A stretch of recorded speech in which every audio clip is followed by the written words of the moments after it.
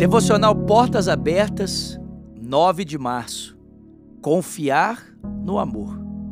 Toda boa dádiva e todo dom perfeito são lá do alto, descendo do Pai das luzes, em quem não pode existir variação ou sombra de mudança.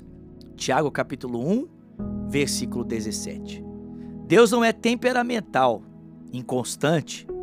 Ele é imutável. Nós é que somos mutáveis. As pessoas, as circunstâncias mudam, mas o nosso Deus nunca muda e o seu amor por nós também não. A palavra nos faz imitar Deus na sua constância, firmeza e propósito.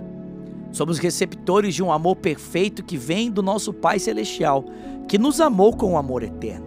Somos chamados a aceitar o amor infalível de Deus e permitir que Ele nos molde a vida a fim de transmitir o seu belíssimo amor. Irmãos, que verdade maravilhosa a lição de hoje nos proclama. Podemos ter um amor baseado no amor de Deus. Eu gosto de uma canção do pastor Antônio Cirilo, que ele fala assim, que uma nova melodia flui do fundo e ela expressa o meu prazer por tua presença. E eu sei que ela é fruto do teu amor por mim, e a semente desse fruto é o meu amor por ti. Que possamos ter essa consciência.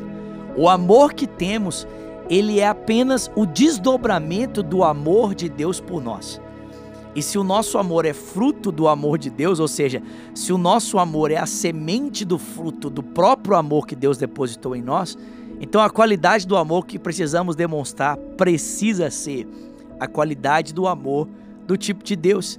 Não pode existir em nós um amor egoísta, não pode existir em nós um amor interesseiro, como encontramos muitas vezes na sociedade ao nosso redor. Esse amor cantado nas poesias, tão vazio de real sentido e significado.